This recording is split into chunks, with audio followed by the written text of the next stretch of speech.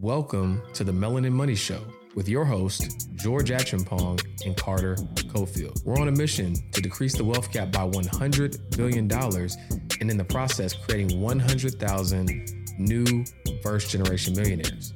And we want you to be one of them. So listen to our show for weekly tips on personal finance, wealth building, and entrepreneurship as we help you navigate your journey to your first $1 million in net worth and beyond. What's up, guys? Welcome back to another episode of the Melanin Money Show. It's gonna be a good one, man. We already had a podcast before the podcast, supposed to start 30 minutes ago. Yeah. But we got my brother Gamal on the show, man. How you feeling, brother? What up? What up? Yes, Carter, sir. how you feeling, man? I'm feeling great, man. High level conversation beforehand. We should have honestly recorded it. Yeah, that should have been recorded. That should have been recorded, but we'll get to some of it today. But everything can be Good, free. man. But nah, so this has been a long time coming. I remember the first time you were supposed to be on the show was Black Equity Con. We tried to make it happen 2022, last year? I have no idea what Yeah, time I think it was last year. anymore, Yeah, bro. Black Equity Con last year. We were both at the event. We were getting a couple podcasts done. I think you did Dominique Broadway's at the time. Mm-hmm. And there's just some other times when we were gonna be in the same city trying to make the stars align. And so my brother was in Art Basel last night. I saw it because I didn't know you were gonna be in Art Basel. Are you in my Art Basel yesterday? Yeah. Yeah, bro. I was at the Pharrell event last night. Yeah, so I was like, okay. He said he was. His word is good. So I saw him partying. Yeah, you hit the nigga with the emojis to see It's like look at the emojis like you let Fred borrow some money, but they in the club buying bottles. You got to bump it up. oh, fire! Hey, bro, we still good? We still. I saw him on the jetway or runway, coming here this morning, early in the morning. So man, we appreciate you for coming on the show. I am a man of my word. I'm said I'll be here. I'm here. Through and through. Through. Now, one of the reasons why I wanted to have you on the platform is because, obviously our platform is helping people of color build wealth. And one of the things that's very either under talked about or just not understood is, growing a business to the point where you can ultimately exit said business, right? When we see it happen in our community, people get labeled as a sellout or, man, you're not for the culture and, all sorts of things because they just don't understand that is literally quintessential business, right? You build this thing that's independent of you. You have your social. It has its tax ID number. You build it, add value, exit it. If you want to do it again, or just live your life, right? So I definitely want to talk about that on the show. But before we get into that, tell people a little bit about who you are and kind of your backstory. Man, long story. Long story short, though, I'm just a kid from Jamaica. Just got back from Jamaica. It was a That's vibe. what's up. Yeah. I saw y'all, man. I Yeah. saw y'all. Yeah. Not that side of Jamaica. I was over another side of Jamaica. Okay. But long story short, parents came over here, just hustled. We moved into a 3-bedroom house. It sounds better than it really is because my family just occupied one room out of the 3-bedroom house. And the other 2 rooms had other families. And so just humble beginning. Parents worked super hard, taught me education, and I just started entrepreneurship. Parents didn't have enough money to support my eyes. And so they're like, look, if you could go get it, we'll make it happen. And just been one of those kids selling candy from in middle school, cutting grass, doing all that, selling CDs, all that kind of stuff. Yeah. So yeah, long story short, that just kind of prompted me. Got here to ATL, and what occupied a lot of my young adult life is learning about private equity through another Jamaican guy who, at the time I met him, he just sold his business for a little over $900 million. He raised about $320 million from Goldman Sachs and had a couple exits, a couple north of $500 million. And I was like, what?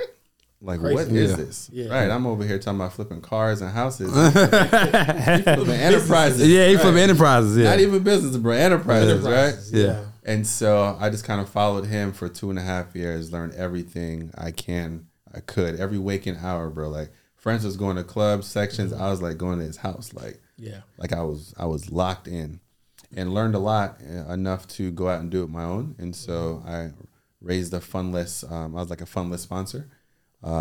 Helped source deals, acquire in and out of businesses. What does that mean? So traditional funds, you go and collect, have the commitments for the money, and then you go find the deals, and then you, on a per deal basis, you kind of get the boards or the investment committee's approval. Like, yo, found this company, can we invest? It's a lot of politics, real hard to invest. The deal terms don't favor the person doing all the work. And so a fundless sponsor is you don't raise a fund first, but you get like high net worth individuals, people with access to capital. And you're like, hey, I'm going to go find this one deal. when I do find it, you want to come in, you get their commitments, you find the deal.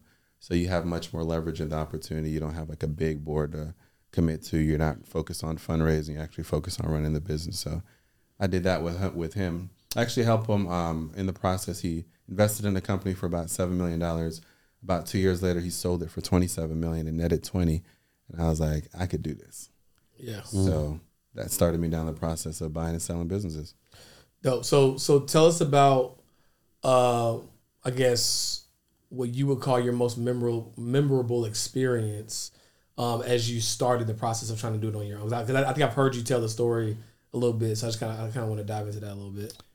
Yeah, so like I cut the recent years out of my story. I ended up doing that, went ups and downs, almost went bankrupt a couple of times. We recently scaled up our e-com brand, got acquired 2 years ago, and now we're coaching. But all the game and all the lessons that happen along the way is kind of like, even the bads were great, memorable lessons, right? Yeah. It's like everything in life happens for you, not to you. Yep. And so probably the most memorable is the worst one is I put out 5 offers to buy a business. I'm like, yeah, I could do this on my own. I'm watching these cats make $20 million in 2 years. I'm doing something to work. I'm like right next to them. Like I'm bigging my head up. Like, I got this, bro. Yeah. So found a company. It was about $13.8 million deal. Got all the financing committed and all that stuff. Got it to the finish line. The deal failed. I got stuck with about $250,000, like $240K in debt. Bro, I was depressed for about 3 weeks. Flew down to Florida with my girl at the time in her room, just chilling. Like, oh man, I'm a failure. You know us, bro. I'm on social at the time was Facebook. Like I'm telling everybody, yeah, boy, I'm about to come up. Yeah. I'm about to come up, boy. Yeah, let me tell you about this. I'm about to be a multi-millionaire, boy. Yeah. And then, man, I felt so embarrassed. My ego was shot. I felt like I was a fraud. And I just left corporate. So I'm like, damn, bro, I gotta go update my resume. I can't come. 250 in the hole will change things. Right. Yeah. I ended up not. My wife now was my girl then, gave me some really solid advice. It was the simplest thing. She was like, bro, you raised about $14 million in 40 days. Certainly you could figure out how to come up with $240K. Like, you so right. Like, it's different though. I just had to go get millions of dollars. But now that I actually... like the fear of loss is more powerful than the fear of gain, right? Or the opportunity to gain. So it's like, it's consuming me. And I was like, yo, that perspective was key. That's wifey, by the way. But now, great advice. Let me go make this happen. So we figured it out. And what was so key about that, it was my first year of entrepreneurship, like the biggest slap in the face I've ever gotten. And I felt like I needed to go through that then, because if I had gone through something smaller, I probably wouldn't have this much courage and belief in myself to get through anything, right? It's kind of like I've come up with challenges across that, and I'm like, yo, if I dealt with that, certainly I could deal with this. So 1,000%. Yeah, so the down was actually one of the most memorable moments, because like that champions me and keeps me going through like all the ups and downs of entrepreneurship. Makes sense. So now that I have that context, and granted, I know you personally, we text and all that kind of stuff. So, but what it helped 5-minute voice notes. Literally on the last episode. The exact time amount. She said 5 minutes. She said exactly 5 minutes on the last episode. So the good news, I'm consistent. That's the good news. But like, you can just consistently do 2 minutes. It'd be fire though. The problem is when your phone It's like you listening while you walking through the house like this is good. A minute 45 seconds is like, oh, the phone shuts down. I was like, nah, I gotta go through the whole thing. Like fast forward, they've upgraded the voice. They got apparently you can 2x it now. Monterey said that our last episode, she said you can 2x it. So that's the 2x speed. I don't know how to do it yet. I should have asked her before we should left. To being a friend of George. Yeah, literally, if you like that, it would increase the validity of the friendship, because now I will listen to everything. I won't get upset. Because I know some voice notes you'll listen to. Yeah, I just call them. out there. Like, call me immediately. Like 3.5 minutes. What's up, bro? Like, you know what I'm saying? Just give it a summary. I'm like, no, I put in the 3 minutes. You gonna go back and listen to that 3 minutes. But what it made me think about is, so you probably started Fresh Heritage with the intention of exiting. 100%. Right. So you went into we always hear the cliche, start with the end in mind, but almost no entrepreneur does that. 100%. So that's 100% right. So I help support a bunch of people like him find opportunities and invest in them for a while. Help deploy about $50 million in just like acquiring businesses, investing in businesses, etc.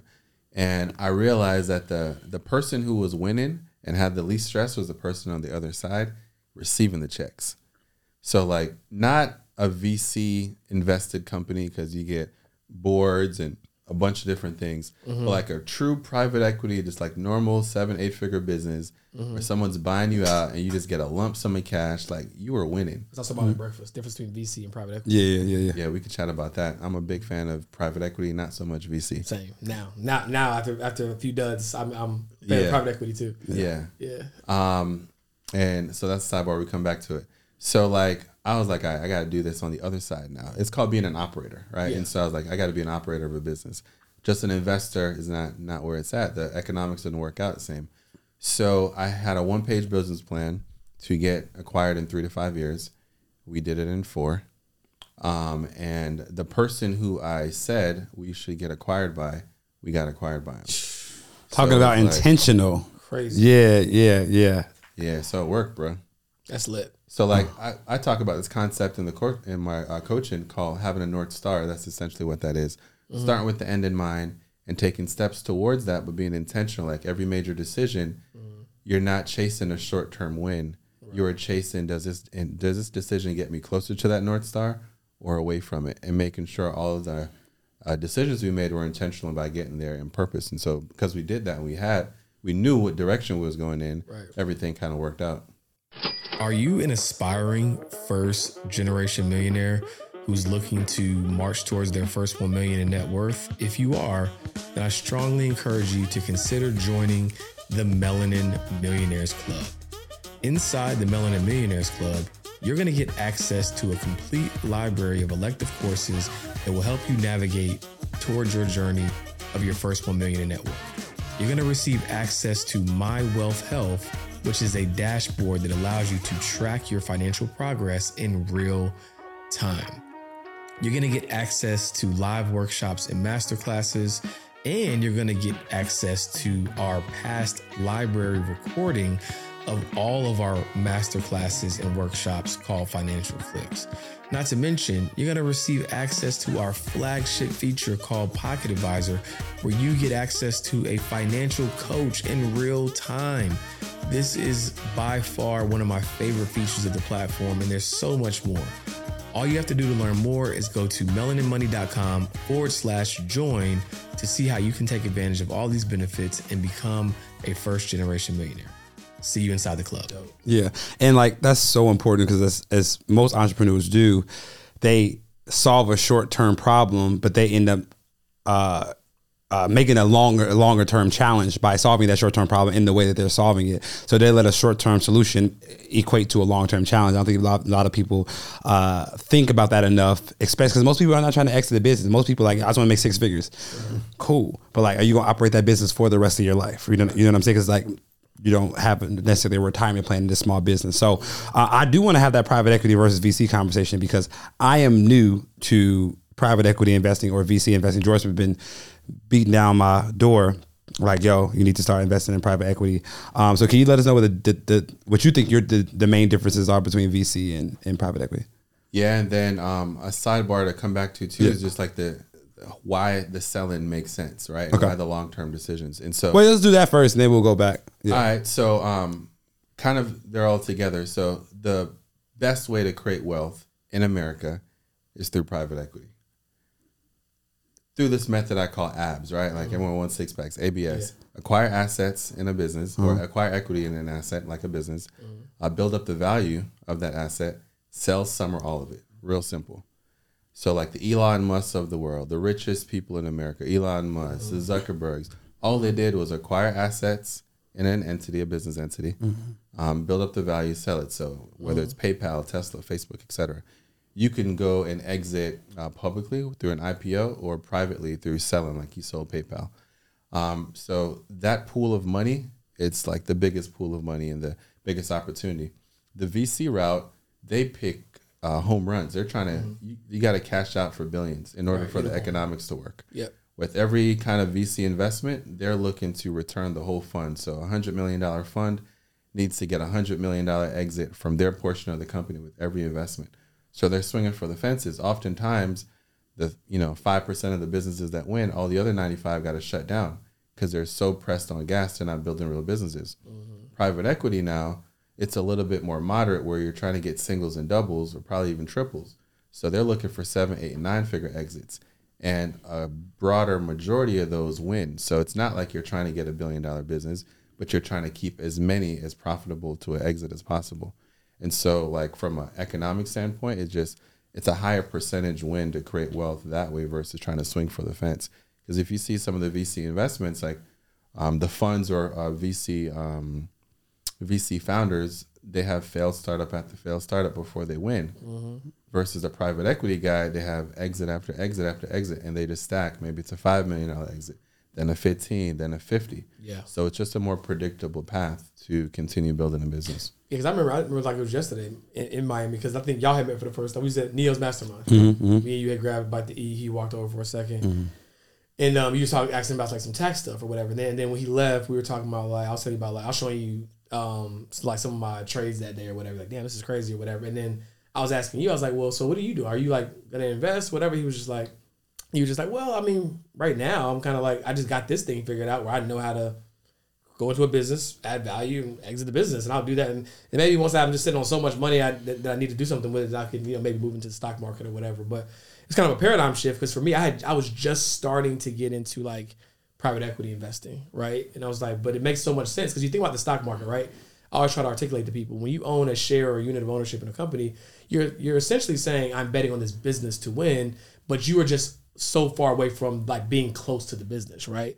So it's like, okay, well, if that's the model of building wealth, how can I get closer, right, to that same logic, right? How can I get closer to the business? There's nothing closer than owning the business and exiting it, right? And that was the paradigm shift that I had. It's like, it's all the same. Just like, how close are you to the business? You know what I mean? Yeah, like to the previous kind of pivot combo, the economics is so crazy. So like most people, as you mentioned in the opening, like, yo, if you sell your business, you're black, you're a sellout, right? And so it's really because people don't understand, one, that all the wealthiest black people in the world do this, right? Robert Smith. When it talks to Robert Smith, the Jay-Z's, the Rihannas, like, you know them for entertainment, but they built their wealth through acquiring an equity in an asset, title, building up the value of title, selling it. Same with the champagne company. Same with Fenty. Same with, it's the game plan. And so the thing about that is you don't need to know coding. You don't need hundreds of thousands, millions of dollars to start an e-com brand. You could do that with a credit card, right? 25, 50K, you can get a brand up and running. If you turn that thing into doing $1 million a year, and let's say you're netting 30%, right? You're doing 300K. As an owner, you probably don't take home the 300K. You probably got to reinvest in inventory, machinery, invest in mastermind. Let's say you keep 200 grand from that.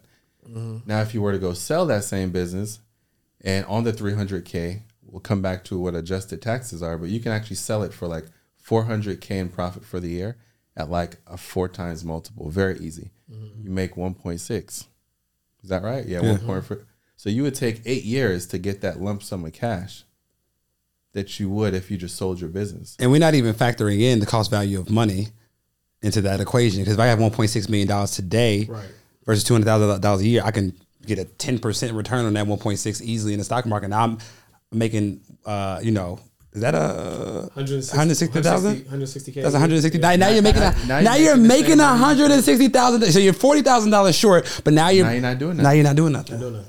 Not only that, we're not incorporating risk. Just think about how business changed just 3 years ago during the recession. That's if your business is streamlined the whole time. If it's just consistent, right? Yeah. But think about how business was great 3 years ago, and now ads changed, iOS updates, people don't have the recession money no more. Like, everyone's business is down. So think about how easy it would be to just get 8 years of money right now.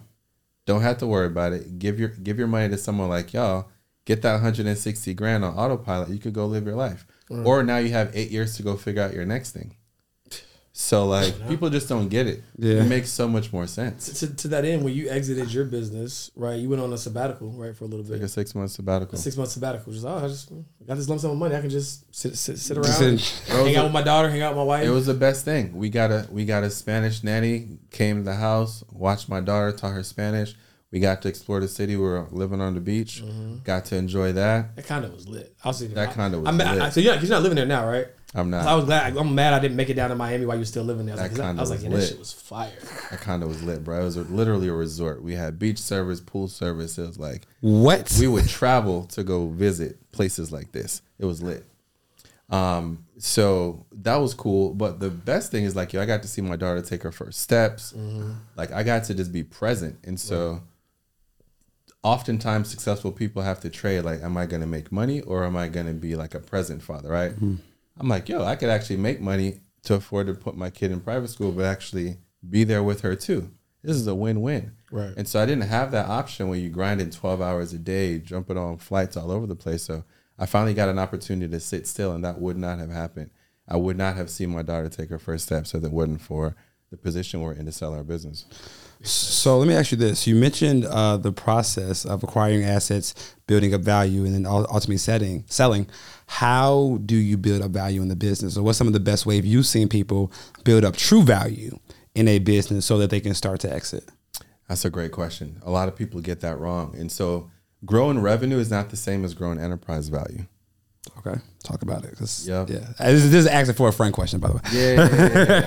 Yeah. We just sharing gems here. Yeah. So like all revenue isn't created equal. So for example, community is you essentially have to create something that I call strategic value, largely through community. And so bigger businesses, they can't start like we can, but those are the valuable assets. Like Procter & Gamble may drop $10 million in a Super Bowl commercial to try to get in front of black people. Foot Locker may drop whatever to try to get in front of people, and they still won't acquire 100,000 customers. They may get some eyes on it. So what we do as small business owners, and I hate to use the term small, but under 200 employees, right? We're nimble. We could build community. We create raving fans. So when you think about like Native deodorant that built up, one product got acquired for $100 million. I use their deodorant. Right. It's because people love it. Yeah. People love it. They post it. They tag it. Like big businesses, if you ever look at their socials suck. Yeah. You go look at someone who's doing a couple $1 million a year. Socials off the roof. Off the roof. Lives jumping. Like they want that. They can't create it because people who work at corporate are managers. They're not founders. And so what the value is building not only revenue, but having that North Star of this is an enterprise value. So sometimes it's okay to get slower on revenue, but build up other metrics. So like repeat customer rate, right? That builds up your enterprise value. Your lack of dependence on one page source of traffic. So if you're only dependent on Facebook ads, if you spend 50% of your revenue on ads and you're scaling, that's not that valuable as someone who's only spending 10% of their money on ads, but they're consistent revenue. And so the money you generate from a reoccurring revenue stream is about a 10 to 15x exit multiple. The money you create from just one source dependent like Facebook ads is like a 2.5 multiple. The money you get from like an Amazon store is like 3 to 4x multiple. So understanding that I got these other ways I could grow. I could go deep on ads. I could go build up email. I could go Amazon. I could do whatever. Let me pick the two that are most valuable and focus on that. Because even if I only get an extra $1 million in this one that's worth 10x, it's going to be more valuable than if I get an extra $5 million over here.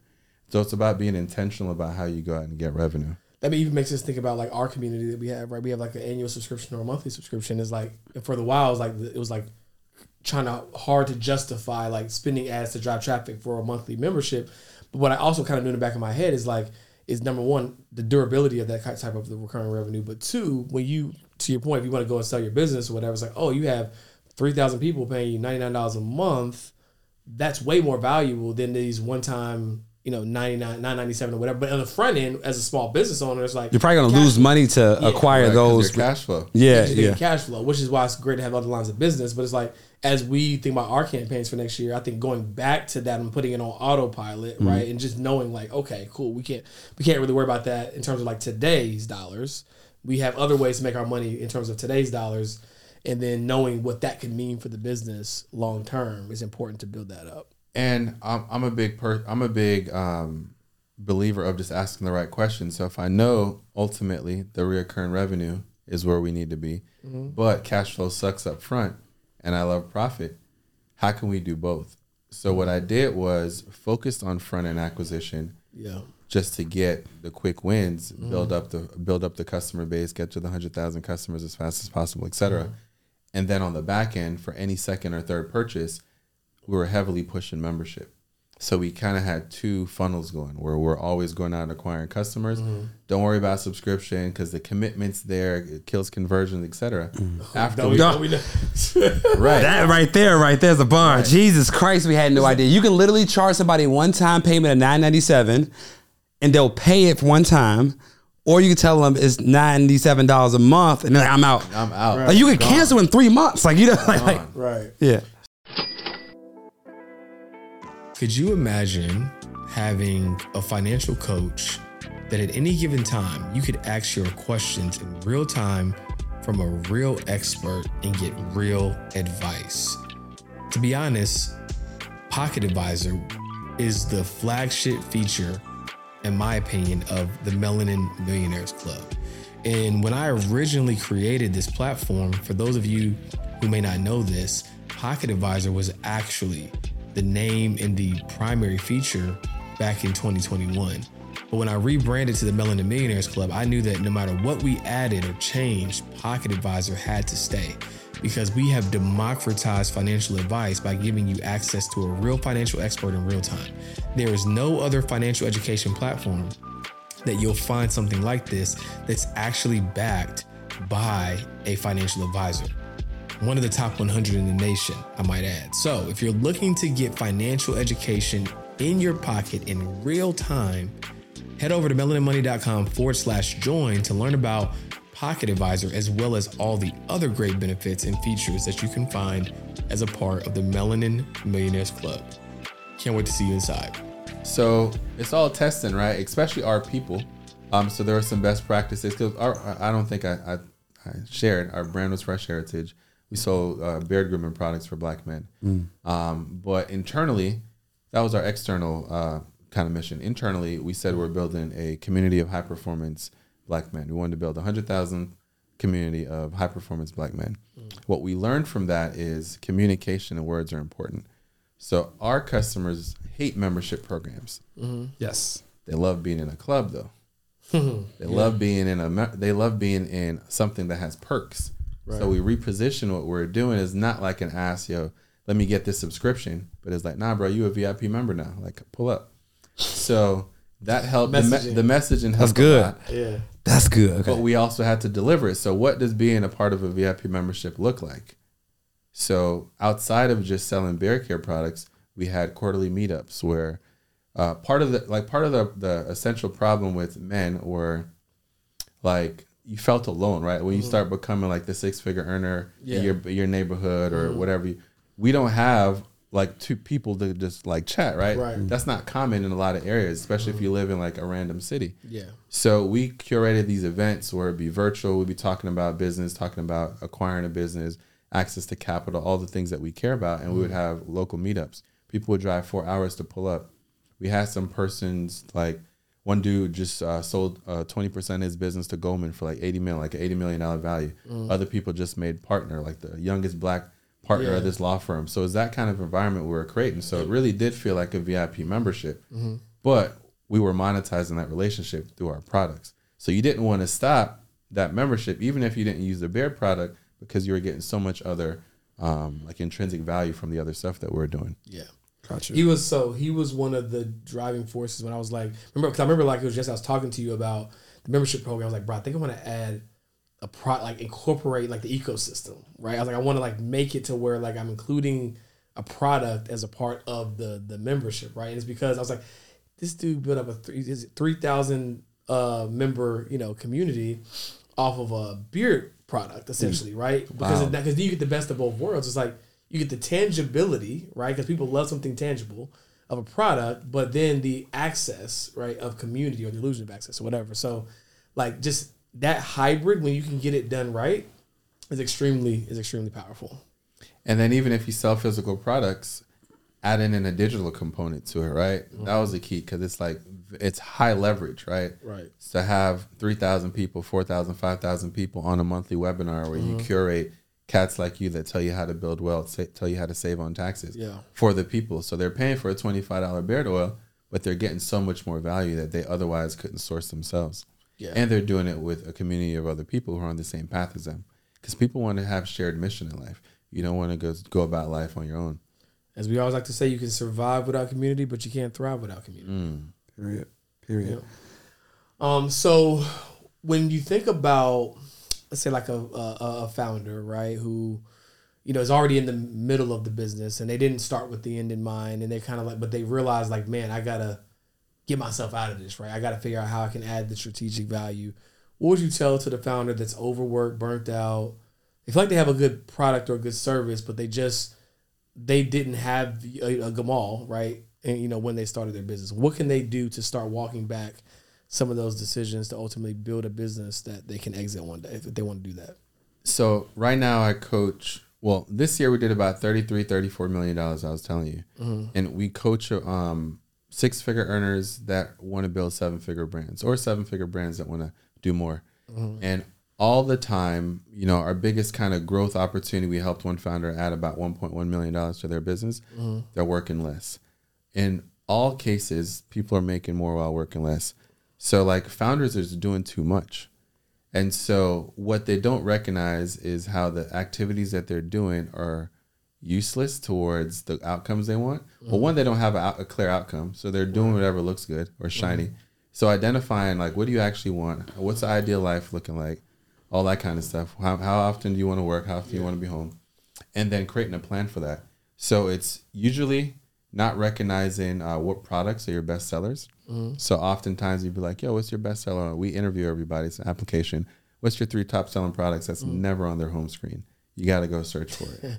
Always. I'm like, okay, is it really? Yeah. Like, why wouldn't you? It's so smart that they don't do it. Yeah. It's so simple. Yeah. People want this product. Instead of making them go look for it, because you know only about 50% of people actually scroll, just put it as soon as they hit it. Oh, shoot. Sales hit. You know what it probably is, though? It's probably like, they're like, oh, this product is fine. We don't got to worry about that. Yeah, we need to amplify these other ones, which is what business owners do. Like, if something is working, they just ignore it and focus on things that's not working. 100%. Right. Yeah. There's this cool analogy I heard. A pastor actually was talking about it. They had a underperforming kid. They were like a C student, but they were really good at a sport. And so most parents would try to focus on getting the math tutor to get their grades up. They're like, no, get the coach, get the sports coach. Yeah. Like, he's okay here. That's not the opportunity. You're trying to build up and focus on mediocrity. Like, focus on the genius. Yeah. And so that's kind of what you got to do. The products that's working, like this is sunk cost fallacy. Or what they do is they buy other products and they're like, damn, I got $100,000 of this slow moving stuff over here. I gotta bring this in my feed more. I gotta promote this more so I could get back my money. And that takes away from the eyes on the products that everyone wants. So we call these products hit records. So these are the things that, you know, the Jay-Z songs that's been going for a decade, the Drakes that always hit. You want to find 3 to 5 hit records to build a 7-figure business on, instead of trying to have all these little other songs on the tracks that nobody wants. Nobody listens to. Nobody listens to. You know, it's said you should get a health checkup at least once a year. My question is, when's the last time you had a financial health checkup? My guess, it's probably been a while. And that's why we created the Wealth Health Score. Whether you're financially out of shape or financially elite, the Wealth Health Score is going to tell you exactly where you stand and what things you can do to get into the best financial health possible. So visit mywealthhealthscore.com to get your score today. You skip right over these, but they keep promoting these because they want to get the sales up. Yeah. Instead of just focusing over here. Creativity and ego, right? It's like so entrepreneurs, well, like as you know, 100%. the reason why it's founder and CEO is like most founders don't usually make good CEOs in a lot of ways, right? Too creative. Yeah, because it's like you got so many this is working so good. Let me try to find something else. Nah, fam, just let's stay right here. Yeah, stay right here. Let's get comfortable. Yeah, 100%. Yeah. So I heard this quote that says, if you're valuable to your business, then your business is not valuable, right? As somebody that wants to exit a business, how do you, if you know, so many people built their business around them, right? How do you like reel that back in and like implement some people or some strategies so that your business can become valuable? Because if somebody's trying to buy your business, they say everything's revolved around you. Like, bro, if we take you out, there's nothing here. Correct. So how do you coach that or help people with that? Yeah, I heard someone articulate this well, and it's like, you know, it's perfectly fine that at first you're the asset to your business, but at a certain point you become the liability, which you were talking about, right? And so if the business depends you to generate revenue, you don't have a business, you just have a high paying job. Right. And so what we would do to start is lead with founder story, shared mission, all that kind of stuff. You get people on board. And in doing so, you then find super users or ambassadors, influencers, content creators who are a part of your mission, share your values, love your story. You start slowly incorporating them in. So like at first, I was on the first ads. I needed to. It's easy. People connect with my story. I could tell the story better. But over time, we found people who were super users of our product that we said, hey, you know what? I'd love to just have you do one piece of content a month, one piece of content a week. And before you know it, like the year and a half before we sold the business, I wasn't on any ads. It was all super fans and super users who were like ambassadors of the product. So that's how you do with the marketing. The other big thing was I've managed about $3 million on ads in like my entrepreneurial life. I am very proficient with ads. Yeah. Someone else buying the business may not have that comfort zone. So what I did was at first we outsourced an agency who was white. Because a red flag when you go sell a business is, well, you got to identify risk and fix those risks. So a big red flag is like, yo, this is a black owned brand. A black dude's running it. We don't understand business because the majority of the people who buy businesses have the money to buy businesses don't look like us. So it's like, let me get in their mind and figure out what would prevent them from wanting to move forward. So I hired a white creative agency to run the business, run the ads, run the emails, just so I could prove this is me running it. I'm able to duplicate it to someone who has no idea what the culture is about. This is a systemized process, so remove the risk. So just identifying like, yo, what are the things that are going to get in the way? What are the things that I'm too intimately involved in, and creating a plan and a process to outsource it. Systematically remove yourself. And what's dope about the marketing piece is that now you're highlighting your top students, which make them even more like imagine if Nike put me on an ad. Yeah. I'm loyal to Nike right now. You put me on an ad, it's over with. 100%. You know what I'm saying? Because that was actually a really important point you made, because we would be getting people like, yo, this chick from high school that I used to have a crush on just saw me on the ad, bro. Like, yo. And my man was doing ads left and right after that, right? So that was the thing. Like, you make a good point. Like, the purpose of the brand is not to be the hero. It's to support the hero, and the heroes are your customers. And so that was a really simple way of uplifting our high performance men who would love exposure, want to put their value out in the world, want to be heard and want to be seen, where they could just use our platform to do so. So that was a really good value prop. Perfectly aligns to some things we talked about for 2024 with the ambassadors and who. Dude, I mean, yeah. I see who you get your ideas from. Yeah. We're still in my ideas. Yeah. Hey man, we go get. We get more voice notes by Carter, bro. I got an idea. We go back and forth for sure. That's the only kind of friendship you gotta have. Right? That's the only friendships I want to have. We're not pitching it back and forth, great ideas that I don't want to be a part of it. But no, that's huge, man. That's huge because again, as a high value entrepreneur. Like, it's as simple as something Nike put me on the ad, I would quadruple my spend with them. 100%. Easily. 100%. And that's speaking of which, like that in and of itself, even people like, even if you're not putting it out there, because I don't think it has to be formal, like, hey, we typically amplify our people. But if they just see it, right, that's going to keep them staying indoctrinated with the brand, because they think, oh, like, they typically amplify their people. Let me let them know I'm one of their people, right? Yeah. And get results, because especially in a community like what we do, right, we're going to be amplifying people who got results, who achieve certain net worth milestones, which then creates a self-fulfilling prophecy. Is like, oh, if I hit this milestone, I might be one of the ones 100%. That they... Yeah. And that's the key in building community. Like, even the thing we're doing now, it's like, who are our core people that have values similar to us? How could we be different from what's out there? So, like, our people aren't young cats trying to get Lambos and just show off and do all that kind of stuff. Although you certainly can with the money you're making, right? Don't get it twisted. Yeah, don't get it twisted. Get that whip. I got a Lamborghini. He's talking bad about me. Get that whip. It's about the motives, though. Have the thing, but it's like what's driving you. And so our core people right now are people who are family oriented, right? Or have a future in the family. And they just want to like do good in the world. So we're not getting assholes rich. We're getting like good people rich. Yeah. That want to buy back their time so they can actually enjoy their money with the thing that they're building. That's great messaging. So if someone wanted to like learn how to do this, I mean, obviously this podcast is a great episode and a great starting point. Like, start here. Like what how could you help someone who's like, man, I gotta get connected with this guy? Is there anything that you currently offer that someone could like tap into your ecosystem to learn from you directly or from some type of program that you developed? I thought you would never ask. So we have a system called the e-commerce blueprint. Essentially, the things that we've been documenting, building a 7-figure brand, exiting a 7-figure brand, and all the things that we've accomplished. We share. We're not able to do it in a format other than through our mastermind based on like the NDAs and stuff we signed. Yeah. So we're able to share in our coaching program our process. That's it. So we work with people for 6 months, help them with their whole game plan from their marketing positioning, building out their community, adding a reoccurring revenue to their business. Our net income margins are about 46% at scale.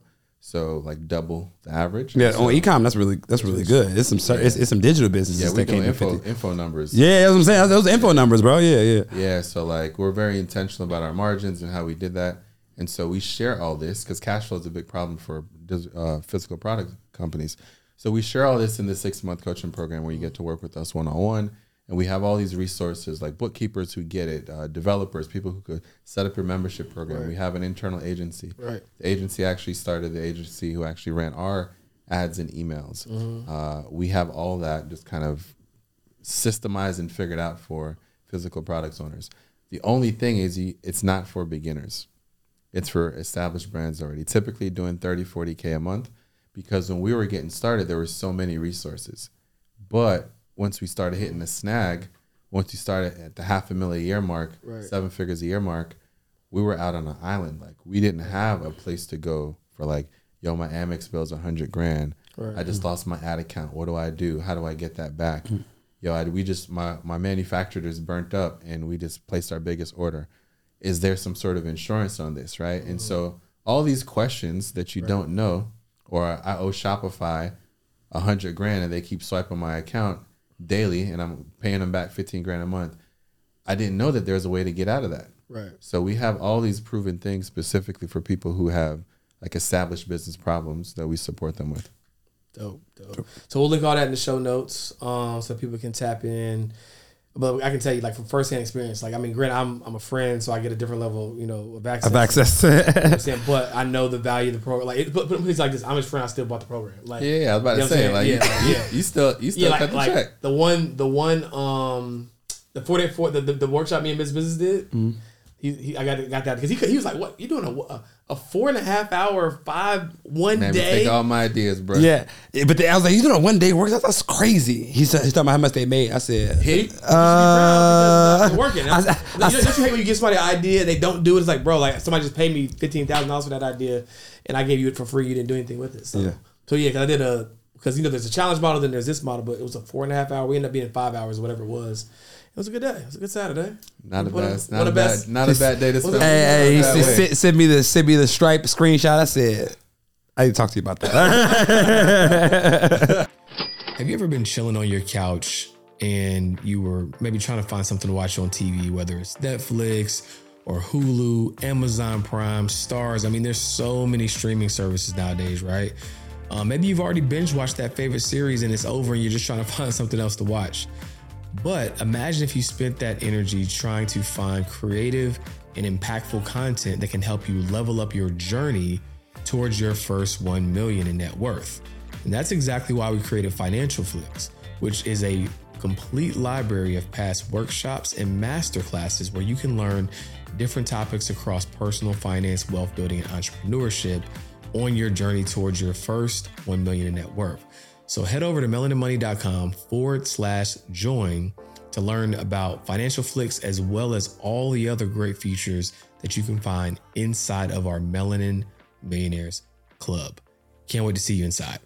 But those like I said, the greatest, relationships to have, people who can help you. Because what I like about, especially now that I'm a father, right? So your daughter is now 3. How old's your daughter? Yeah, she just turned 3. She turned 3, right? And Legend's about to be 2, which is insane. Wow.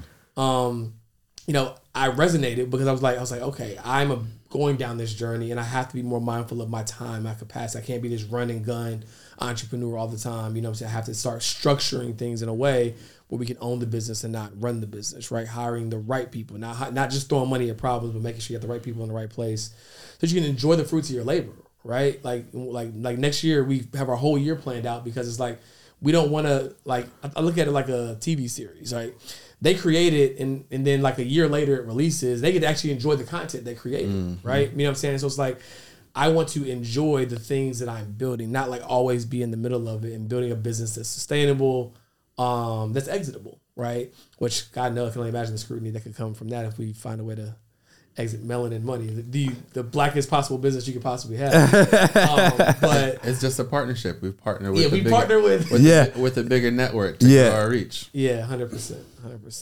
So y'all don't cancel us. Back to that messaging. Yeah, back to the messaging. Yeah. Right, we need to reach, like, because that's what other people don't get. It's like a founder can only take it so 100%. Far, right? But like, that's the reality, though. Like, if you think you could serve the world, we don't have experiences running $1 billion business, right? $100 million businesses. Well, I don't, right? Right. And so, like, if you have a vision that could serve that amount of people, you need the budget and the resources to match your vision, right? And it's unfair, not only to you, but the people who don't have you as customers or not yet your customers because you're being selfish to trying to do everything on your own. So, like, exiting is actually in service of the people you want to support. Because like our acquirers were very good at international business. They were very good at retail. Yep. I had no experience doing that. So I would have botched that. I would have fumbled the bag. Right. So now when people from Europe and people in all over the world were like, we would love your product. Now with this partnership, now they could bring it into those markets effortlessly, right? And execute at a level that I don't know how to. So that when the brand gets there in Amazon and on Walmart in Europe, like it's how I would have loved it, but I just don't have the vision or the skills to do so. So, I mean, exiting is really in service of the customer. Love it. So as we know, this is the Melanin Money Show. And our goal is to help as many people that look like us ultimately achieve their first $1 million in net worth and beyond. And so we have people on the show who actually, have done it. We like to ask them a very simple question. What does being a melanin millionaire mean to you? I feel like I should have been prepared for this question. It's just freedom, bro. Like, business is going to be stressful. And just operating the same risk without the emotional impact of the potential downside outcome is just game changer. Like, regardless of what you do, you're going to take L's and you're going to win. And so I remember losing our Facebook account, almost having to shut the business down, being maxed out on credit cards and needing some access to more capital, like losing sleep at night. Here I am trying to take care of my family. We got a house, we got a car. And like my wife left her job. I was stressed the hell out. Now, the first time building this coaching business was the first time that I could actually do what was required for the business without losing sleep. I'm like taking L's and sleeping, like, because I know like our main needs are good, like roof over our head, food, school bills, everything is set. And so like it's just operating out of a different place so that you could bring a better version of yourself into solving the problems of the world. Because you can't really solve problems out of scarcity as much as you can out of an abundance and safety mindset. So I think that's the most important thing for me. I'm not done working. I'm not done getting to the bag, but I could do it from a place of confidence and abundance now. I love that. And that's why you see for people who do exit business, like how do they do this other business, because they're doing it from a totally different vantage point. But man, that's actually one of the better answers for that question. But we appreciate you coming on the show, flying in early from Art Basel. Yes. Cutting your Miami trip short. Early, about to go catch a nap for this award show. Tonight. Yeah, we'll catch a vibe tonight. Yeah. You know, one of our wonderful nominees. Yes, sir. So, man, we're excited, man. Thank you for just being a pillar in the culture of doing things different, showing how business can be done at the highest level. And that, you know, we can get, as my guy said, why should white guys have all the fun, right? Why should white guys have all the fun? You're the only person I know personally that I can think about when I read that book. So, man, it's just an honor to have you on the show. It's an honor to call you a brother and a friend. And let's have some fun tonight. And for everyone listening, I appreciate the opportunity to share my message on the platform. And you heard it here first. All of George's good ideas came from me. Hey, Donna, cut that out. Edit. I appreciate y'all. Peace. Peace. Thank you so much for tuning in to another episode of the Melanin Money Show. We hope that this episode was inspiring and gave you some tangible nuggets that you can walk away with and implement in real time. If you found this episode valuable, please Like, subscribe, share, and consider leaving a review of this episode on Apple Podcasts or Spotify. Until next time.